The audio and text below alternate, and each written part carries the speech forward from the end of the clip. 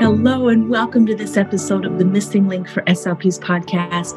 Another double duo for you today. We have George Barnes and Allie Boyer here, and they are two speech pathologists who specialize in FEES evaluations, and they have their own company, Feasible Swallow Solutions, and they're part of the new Brave SLP series because they are out and about doing FEES in a pandemic. So welcome to George and Allie. Welcome to this episode of the Missing Link for SLPs podcast. I am so glad you're here. This episode is part of the series of Real Talk, and the series highlights real conversations with real SLPs about real topics of conversation in our field that are honest, open, raw, and very authentic. We are glad you're here. Be sure to visit our website at freshslp.com, where you will find more podcasts and more blogs, and leave a comment. Would love to hear your feedback about what you're hearing, what you're listening, and what your thoughts are. Glad you're here. Welcome, George and Allie from Feasible Swallowing Solutions. I am so glad you're here because I know you are going to have a very interesting story for the students and the new SLPs who are listening to this podcast. Welcome, welcome.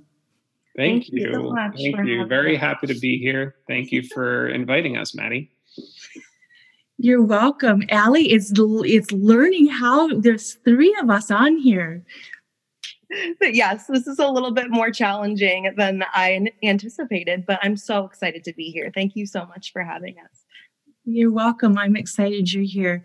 I know as a graduate professor, a lot of students come through. I just see them out on Facebook land and everywhere coming to me at my Fresh SLP website. And they're like, this is what I want to do. I want to be a medical SLP and I really want to specialize in swallowing. So when you guys said, hey, I would love to be part of this podcast, I said, yes, absolutely. Will you, starting with George, will you tell me a little bit about why you became an SLP, please? Sure. So I actually started in business, believe it or not.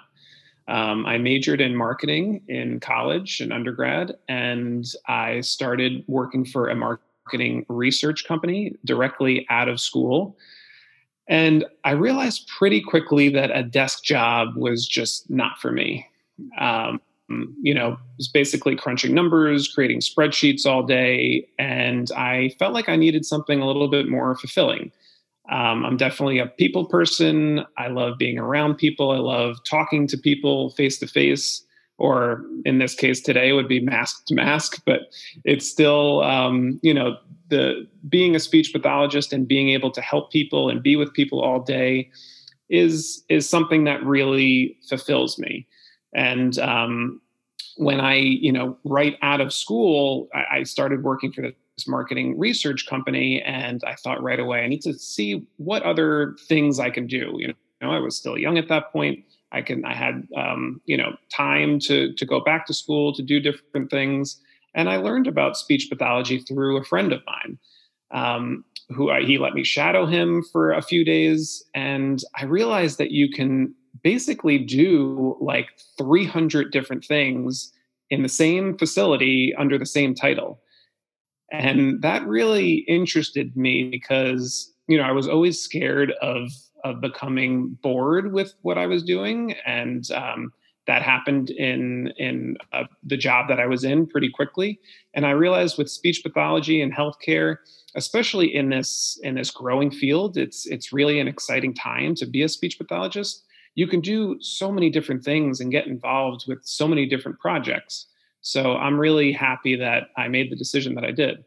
I think that's our quote for one of our quotes for your show notes is right there. There are so many things we can do. And I, like you, just love our job. Allie, your story. So I had an aunt who was a speech pathologist, and in many, many ways, we are still so similar. So growing up, it was just kind of this known thing that Allie was going to go to school to be a speech pathologist. And my sister, she needed speech therapy services, and I loved it. So I went to school, did my graduate school degree, did my school placement. And while I enjoyed it, it was not it was certainly not my passion. I knew that from the get-go. So then I completed my hospital internship, and I was very, very satisfied with the medical placement. I was very satisfied with the medical aspects of our career. But it wasn't until I held an endoscope for the first time. It wasn't until I started performing mobile fees in-house for a large rehab company that I realized, okay, this is exactly what I want to do for the rest of my life. This is the perfect balance of treating patients and helping clinicians and really getting that plan of care in place to get those patients to their next level of care, whether that be, long-term care. That's where I started. I still love long-term care, or to the home. That was my passion. And I realized 7 years in, but we have all the time in the world to realize our passion. So I'm really grateful to be where I am today. And just like George said, there's so many things we can do and places we can go and projects we can be involved in. Mm-hmm. One of my favorite things about my day is I had a 11, 12-hour day at the hospital yesterday, and it was just filled with puzzles to solve, people to meet, things to think about, and I think these stories that we share at the beginning of the podcast are so important, because when there are people who are listening to this podcast or new students starting out, they need to remember why they started and the passion that they bring to their careers and to their lives and to their patients' lives. So thanks for sharing that story, your stories with us. So true. Yep. Yes. Tell me how you two got started in fees, and a little bit about the story between how you decided to start a company. I can take the beginning portion of that, George. Yes. So I was so lucky to work in a rehab facility where we had on-site modified barium swallow. I would take my patients from the rehab, from the sniff portion. I would wheel them over myself to the acute care setting where George still works as a speech pathologist, and George was working and doing the modified barium swallows. So I became enamored with the entire process. George helped me realize, what I'm able to do with an instrumental swallow study, because I never had one before for any of my patients. And so George and I just started forming this professional relationship, and we both realized pretty quickly that we were both very passionate about a lot of things: the similar patient population, diagnostics, treatment strategies that are formed via diagnostics. So that is how we met. And then George can go into the rest. Yeah. So I first started getting interested in dysphagia, one, because I'm obsessed with food. I love to eat. I love to cook. And so I felt like, doing something that would help other people enjoy those same things was a very fulfilling place to be for me. And I quickly realized, as I was working in nursing homes, which is where I started as well, I started in the skilled nursing setting, that the best way to care for people is to, number one, figure out what's going on. You can't treat something unless you can see it and you know what you're treating. And so I realized very quickly that I had to get access to instrumental studies. And then I realized very quickly that I wanted to be the one doing those studies. And so like Ali said, I actually started my experience with modified barium swallow studies in that same acute hospital where Ali and I met. I was enamored by it as well. When I first started training in it, I really, other than a little bit of experience as a student, I had no idea that this technology even existed. I mean, a moving X-ray, this thing was like fascinating to me. So I did the MBS IMP course. I quickly got involved with modified barium swallow studies through the hospital. And it was just fascinating to me, the fact that you can see the anatomy and physiology, you can see exactly what basically we were guessing at bedside for so long. And so to actually be able to see what you're going to treat was huge for me. And fees in particular, I got involved in through my critical illness recovery hospital that I work for, because sending these patients out was really, really difficult. We're working with patients that have trachs and vents, complex medical histories that make moving them really difficult, if not impossible. And, I've found that both MBS and fees have their own strengths and weaknesses. But fees, for the most part, I have found to be more convenient for the patients, especially those patients that are either unable to or fearful to, or it's uncomfortable for them to transfer from place to place and go into a hospital setting, especially now with COVID going on. And right now I still do both. I still do both MBS and fees, but I'm slowly moving over to the fees side as my true passion in diagnosing and treating dysphagia. Instrumental studies are crucial, critical, whatever word you want to use, very, very important in the overall scope of care that we provide for our patients. Maybe let's take a step back and can you explain to us exactly what fees is and why it is such an important instrumental study at this time of the pandemic? Yes, of course. So Allie and I did put together a slide deck that basically helps people get fees started in their facilities. And fees in general, it stands for flexible endoscopic evaluation of swallowing. It is an instrumental study similar to the modified barium swallow study, and also considered a gold standard swallow evaluation, just like the modified barium swallow study. But it's much different.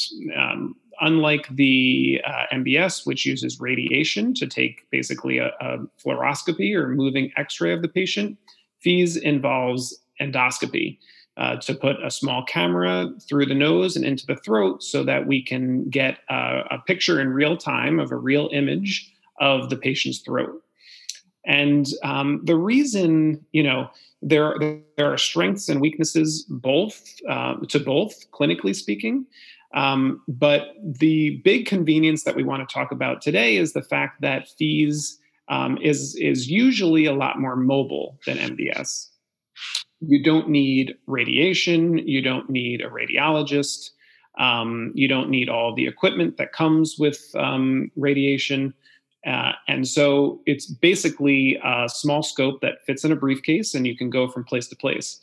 And the reason why that's so important is because you are able to provide this service to people who may, either be afraid to go into the hospital right now, or it may be extremely uncomfortable for them to move around, or it may be impossible for them to move around, especially for patients that have a lot of complex medical issues going on. So Allie and I did put together this slide deck that would help you get fees in your facility, whether you work in an assisted living facility or you work in a long-term care, skilled nursing facility.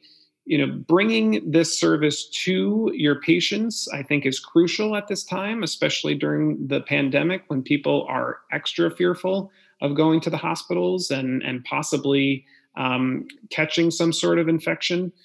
So our service, the fees service, can be done inside the patient's room while they're in their beds, in the comfort of their own bed, in the comfort of their own environment, eating the foods they want to eat with family members and familiar staff by their side. Do you go to home health and private practice patients as well? Private practice clinics? We do. We do help out at a gastroenterology clinic. So we do some private practice in that regards as well. We also do SNF. We do assisted living. And we're working on getting the service in the home, directly in the home. Right now in New Jersey, there's a specific requirement that prevents us from doing that. but we're working on, we're working with the state, and we're working with the licensing boards and the advisory committees to see if that can and should be changed. Excellent. So this PowerPoint slide is excellent. I would love to, we're going to download it, put it in the show notes. There's going to be a link in the show notes so people can go find the link, download it. We're also going to put it on the website. So come check it out. Looks excellent. Wonderful. Thank you. Thank you both. That was a beautiful explanation of fees, George. So now, after everybody heard that gorgeous explanation, they're saying to themselves, my future patients need fees. Now, how do I get it in my facility? So we're going to talk a little bit about how to do that. So the first step, you're in a facility, you don't know anyone, you just started, or maybe you're a student and there is no access to instrumental swallowing examinations at your specific placement. So the first thing that you want to do is build those relationships. You want to advocate for those services in the facility, be the go-to person that people want to talk to when they have questions about dysphagia in general. Attend those weight loss meetings with the dietitian, start those support groups. We advise that you conduct an in-service. That's a great way to, gather around, maybe over some coffee, donuts, talk about your passions, talk about dysphagia myths, talk about why we need those instrumental swallow exams. And then we recommend, even if you do plan or if you don't plan to do fees independently yourself, we still recommend that you think about taking a basic fees course. That will allow you to identify the anatomy, identify the physiology, see how the swallowing maneuvers work under fees. So the basic fees course would give you all of that information. Step 2, prove the need for fees. So we already talked about some rationale for fees. There's just tons of research out there as to why your patient would benefit from fees. We also want you to keep in mind as a clinician that your director of rehab, your SNF administrator, medical director, they all have both clinical and financial interests in providing the best care for your patients. So always keep that in mind, that we all have similar goals. We all want the best plans of care for our patients. We just always want to try to help others in seeing how best to move forward with those plans of care. Keep a document about how many patients you'd think would benefit from fees in your facility. Keep it for a few months, keep it for a quarter, and provide it to your administrator, every 3 months or so. Allow him or her to see how many patients would benefit from fees. A lot of the times they don't just take our information at face value. They need the numbers just like we need the numbers. Make those connections. Step 3, connect with your medical director, SNF administrator, talk about the relevant clinical references, the relevant financial references that are applicable to both of those professionals. And we provided two appendices on our PowerPoint, a bunch of references that everybody would benefit regarding why fees would clinically benefit your patients, is the first slide. And then why fees financially benefits your facility. So that's the second slide. And then I detailed, you can see it on the slides, I won't go into it now, but I detailed a cost savings proposal. So that's sometimes called a return on investment, or ROI. And that is a little bit of an algorithm, I'll go and say that word, for talking about why fees would be a great cost savings procedure to have in your facility. Step 4, schedule a mobile fees in service. So that's where people like George and I, that's where we hope that's our time to shine, to come to your facility, to talk to you about our passions, to talk to you about why you and your patients need fees, and to talk to the administrators and the directors as to why it would benefit not only the rehab department and the finances, but also just patient outcomes in general. And then at the end of the PowerPoint here, we have those appendices that I spoke about, a little bit about our bios and our contact information. So that's a little preview of our PowerPoint slides that we have for all of you guys. I know the listeners can't see this, but I love your line up here. You can't fix what you can't see on your final slide. So true. We live by it. Mm-hmm. I have to laugh. Earlier, you were talking about return on investment. And I gave an exam one time and I asked what ROI stood for. We had been through, just the scope and ethics and everything else like that. And the response was supposed to be release of information. And the student said, return on investment. Oh, that's so funny. It was funny. I just laughed. So ROI can have different business terms, right? terms, right. So it just depends on how you use them. Did he or she get credit for that question? No. It did not, because it was not class appropriate. I wouldn't say class appropriate. It wasn't what she was. It wasn't the material she was being tested. So, for students and new speech pathologists who are so intrigued by your job, can you walk us through what a typical day looks like working in your company or working as a fee specialist? Go ahead, George. Sure, I'll start. So a typical day is not so typical for us right now. We started this fees business before the pandemic, and so we didn't have any physical fees until the pandemic started. So it's sort of like people say, when is normal going to start? Is this the new normal? Blah, blah, blah, blah. So we don't know what doing fees, doing mobile fees as a company is like outside of the pandemic.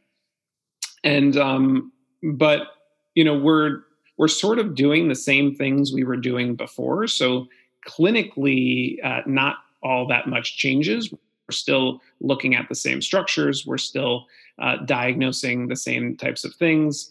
The difference in caseload has definitely changed. We're seeing obviously a lot more patients that have had COVID, which was not an issue before.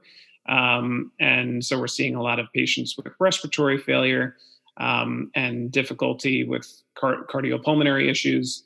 But, right now, except for wearing a lot more gear and looking like we're in outer space with all of our face shields and gowns and everything covering us from head to foot, we tend to do the same types of things clinically. And both Allie and I still work in the hospital setting, so we're not only doing mobile fees, we still do treat patients in a traditional acute hospital. I also work in a acute rehab and a hospital for those that are critically ill. And but mobile fees is definitely something that we are passionate about, and it's something that we have a growing business now for. So it's been our concentration for the past year and a half or so. And the big difference with the pandemic, I think, with mobile fees is sort of just being extra careful in this pandemic during this time. We're trying to make sure that even though we're both vaccinated, that we're keeping everybody that we see safe, that we're keeping ourselves safe and our families by wearing all the right gear. We get tested regularly to make sure that we're not bringing anything into these facilities or clinics. And so yeah, to go back to your original question, a typical day is really different from day to day, which is why I love doing this so much. So it sounds like you have a lot of flexibility on your feast days to move your schedule around. Yes, definitely. Yeah, that's sort of the beauty of working as both of us, both Allie and I work as per diem speech pathologists. So most hospitals that we work for are sort of flexible in terms of kind of when we come in and when we see the patients, as long as it's convenient for the patient. The most hospitals don't have any issues with that, which is great. And George, you hit the nail on the head to that flexibility. It really helps the patient. That is why one of the major reasons why we do mobile fees is because it is so convenient for the patients themselves. So, I hear that I have an order to go do a mobile fees tomorrow. I, thank goodness, can make that happen, and I can see that patient as soon as possible. Unlike, in a lot of settings, some patients, they wait months for a modified barium swallow in the hospital, from an outpatient perspective. So that flexibility is so important for us to maintain our patient care. Well said. What has been one of your greatest challenges since COVID? Allie, do you want to start? Sure. I will be completely honest. I was very, very scared when a lot of the opinion pieces started to be documented about how fees itself was an aerosolized generating procedure. I didn't know enough about this. So I, did my own research, and a lot of the publications came out eventually saying that, talking, coughing, sneezing, those are aerosolized generating procedures, and fees in and of itself is not. So that was a huge challenge for me. I had to take a step back, ask myself, is what I'm doing safe for the patients? Is what I'm doing safe for myself, safe for my family? And it is. It really is. Fees, as long as, and George was speaking about the precautions, as long as we take our precautions, we wear the PPE, we do everything we can to keep the patient safe during the procedure. Fees in itself is not aerosolized generating, and we can perform that procedure as ethically and safely as possible. So that was my biggest challenge in the pandemic. But luckily, we've been able to rise above that. Yeah, I definitely have to agree with that. I think, a lot of people were scared to do anything when COVID started. The recommendations from our administration was basically to stay inside and do nothing, for what seemed like weeks, if not months. It was especially in the Northeast area where it first hit really hard. And that made all of us nervous to be in the hospitals, to be doing what we were doing. But the fact of the matter is that we can't just forget that these patients need our services just because there's a pandemic happening. So as long as we take the proper precautions, which we always do, this service is still very much useful. It's very much necessary. And like Ali said, it is not in itself an aerosol generating procedure. And just to be clear about what that means is that aerosols, which are basically little particles of a virus that can kind of float in the air and make it basically airborne, so that you can easily breathe it in. Sometimes they were saying it could be hours after the patient sneezes or coughs. But fees in itself is not an AGP, but a swallow evaluation is. Because you are increasing the risk of a patient coughing, choking, gagging, sneezing. But in a way, and in a very important way, fees actually will reduce the risk of that. Because remember, you are looking at these structures. You're seeing exactly where the food and the liquid is going. So doing a normal bedside swallow evaluation, you're completely blind. You are hoping that whatever you're giving them is going down okay or not getting stuck, but you don't know. And with the fees, you're looking at the structures, you're seeing how residue is building up. You're seeing that little bit of liquid that might be trickling down the posterior pharyngeal wall and into the laryngeal vestibule where it's just about to go into the airway. And then you could say, clear your throat, make sure that that doesn't go down the wrong way and create a huge coughing episode. So in a lot of ways, fees reduces the risk of that.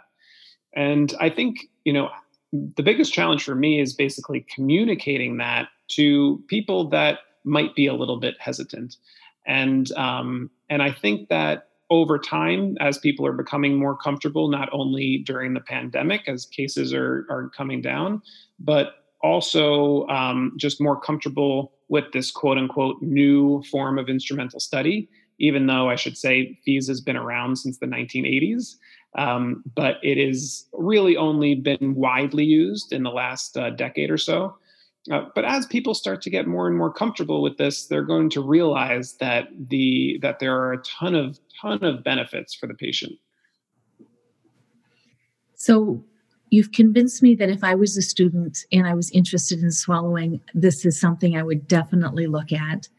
So for the graduate student or someone who's in their clinical fellow, how many years would you say they should have under their belt or, have been in the setting other than fees before they decide they want to move on into fees?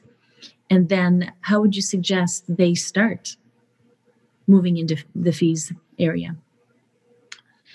So I would say if you are a clinical fellow, for example, and say you work in a healthcare setting, such as a skilled nursing facility, and you don't have access to instrumental studies already, then using a service like a mobile fees company would basically get you involved in the process to begin with. So a company like Feasible Swallow Solutions would come in.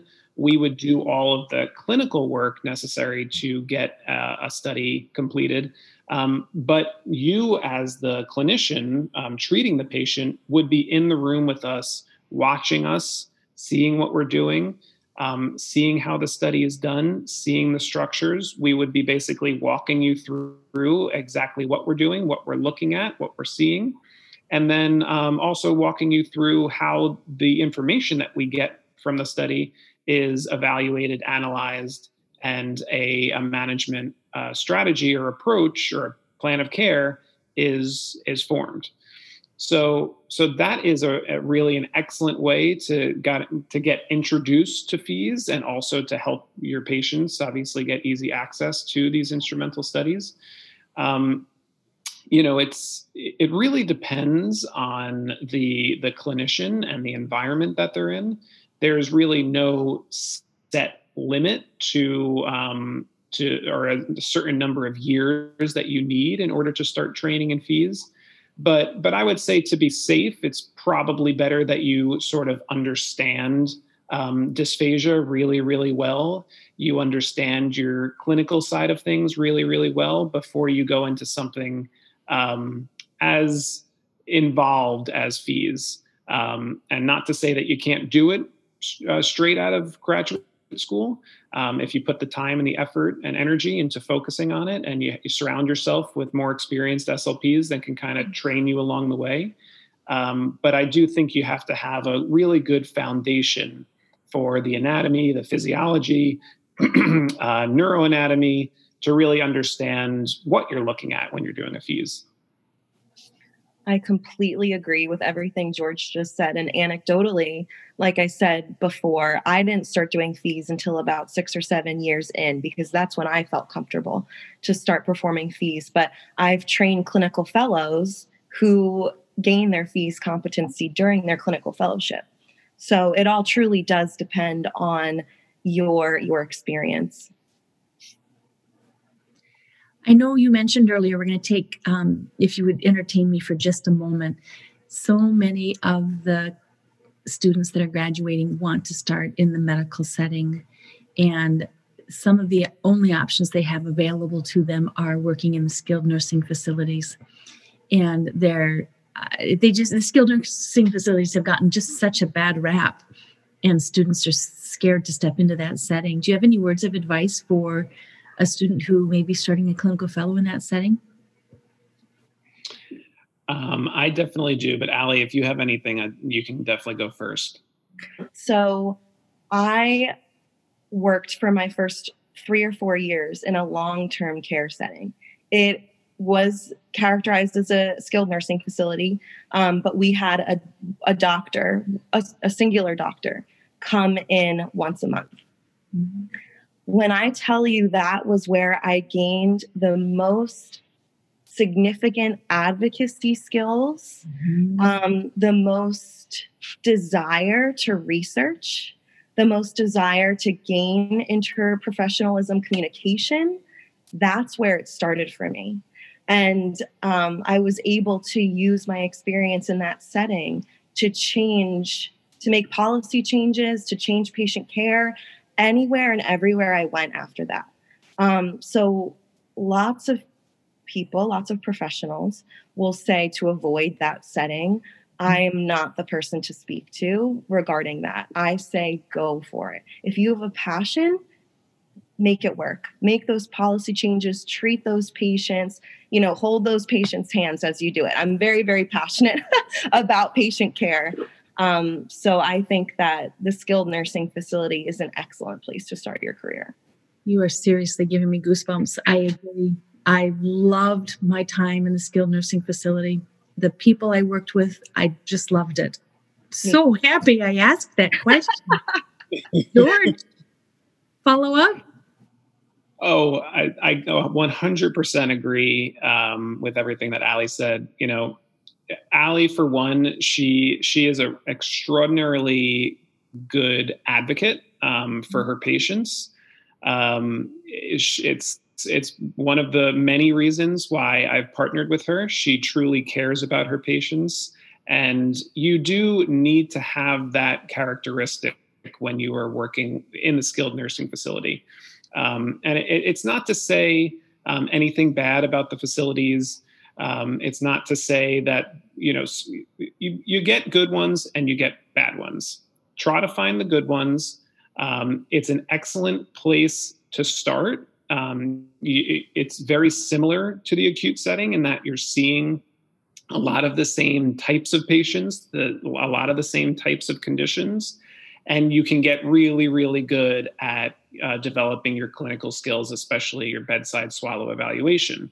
But the advocacy part comes in with advocating for your patient to get services that might not be, or maybe they weren't done before, or maybe they're an extra expense for the facility. But you have to remember when you are advocating that you're not advocating for yourself. You're advocating for people that need services, for people that deserve services, for people that have worked their entire lives and now have insurances that pay for these services. So I think when you kind of shift your mindset, becomes a lot easier to advocate for the people that you are serving, rather than yourself because you want to get imaging, an instrumental study for a patient. It's not about us. It's not about the speech pathologist. It's always about the patient. More goosebumps. My gosh, I'm so glad I asked that question. Final larger question is, what words of advice do you have for the graduate or clinical fellow? Allie, would you like to go first? Sure. Challenge everything you know. You think, you do have a fantastic education leaving graduate school. You have the foundation. But at the same time, I still would urge everybody to challenge everything. Research, do your own research, go home. I mean, I know it's very difficult for some people to go home after a long day and spend some time on the computer, but as you have the time, research different therapy techniques. Ensure that what you're doing is the best practice for the patient, because EBP changes so often. And that we must keep up with that. And then also, on the same side of that coin, if you think that you know something very, very well, try to teach it to somebody else. Try to teach those concepts, to the patient care associate who's feeding your patient, to the RNs who are providing medication to your patients, to the families who are feeding the patients. try to teach that anatomy and physiology and basic concepts to those people. And then you will see how much you know, and you will see how much we all still need to learn. One of my favorite quotes is by Albert Einstein: "If you can explain it to your grandmother, then you have it mastered." That is a great one. Absolutely, yes. George? So yes, totally agree with everything that Ali said. And I'd just like to add that I think it's important for everybody to understand the value that we provide to the patient and to the interdisciplinary team, especially now after the pandemic. We went through the thick of it. We were with our patients during this time. We were in the ICUs. We were helping turn patients. We were seeing patients after they were extubated. We were helping the team determine whether or not patients could eat, whether a feeding tube was necessary. So we were there, and we've proven time and time again that we do have a place in healthcare, and that we provide a lot of value to the IDT, the interdisciplinary team. And I think it's important to understand that even coming out of graduate school as a clinical fellow, that you have the education that you need to get started. You're not going to know everything at first. And to be honest, nobody knows everything at any point in your career. So like Ali said, continue to learn, continue to build yourself and your clinical skills, even if it's spending 15 minutes a night just reading an article.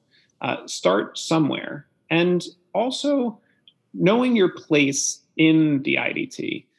Watch more experienced speech pathologists and see how the dynamic between you and other professionals. Understand what other professionals do on the IDT. Understand their place on the team, what types of things they look at in terms of patient care. Because when you understand what other team members do, you understand where you fit in that team. And you understand where your value can be used. And you can also understand the patient as a whole, because you understand everything that's being done for that patient. And I think that's really important to understand, because we're not treating dysphagia. We're not just evaluating swallowing. We are treating the patient, and we're helping the team improve the care for that patient. Yes. Yes to everything. IDT is interdepartmental team, for anybody wondering. This episode has taken on such a depth and dynamic that I wasn't anticipating. You both have brought such wisdom, passion, joy, focus, purpose to what we do as speech pathologists. So thank you very much for your time.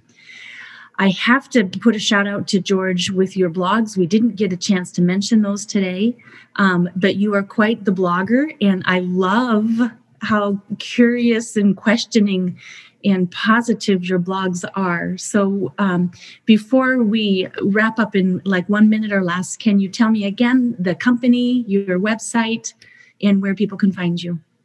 Yes, the company name is Feasible Swallow Solutions, LLC. The name is spelled with 2 E's, feasible as in fees.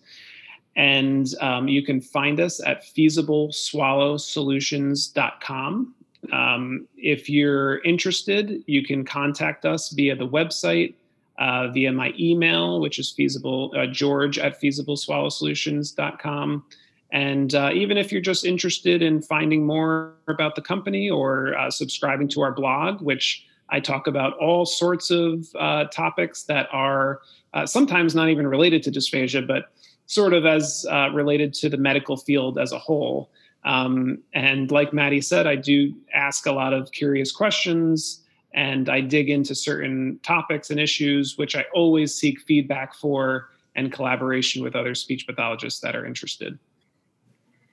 My favorite blog is patient safety versus quality of life.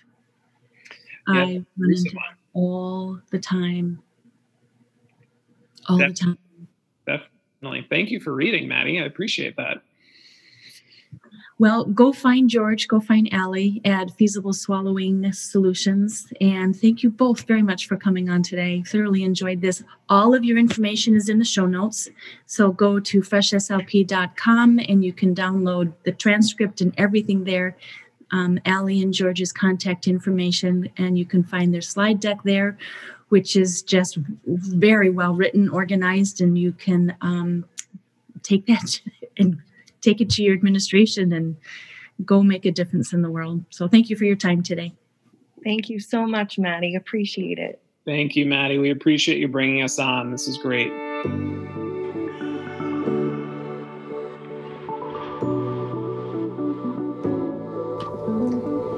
I hope today's conversation has created some aha moments for you and motivated you to become a better SLP, continuing to connect some of those missing links between what you know and how to use that knowledge. Thank you for downloading the Missing Link for SLPs podcast. And if you enjoyed the show, I'd love you to subscribe, rate it, and leave a short review. Also, please share an episode with a friend. Together we can raise awareness and help more SLPs find and connect those missing links and get the information needed to help them feel confident in their patient care every step of the way. Follow me on Instagram and join the Fresh SLP community on Facebook. Show notes are always available, so come learn more at freshslp.com. Let's make those connections. You got this.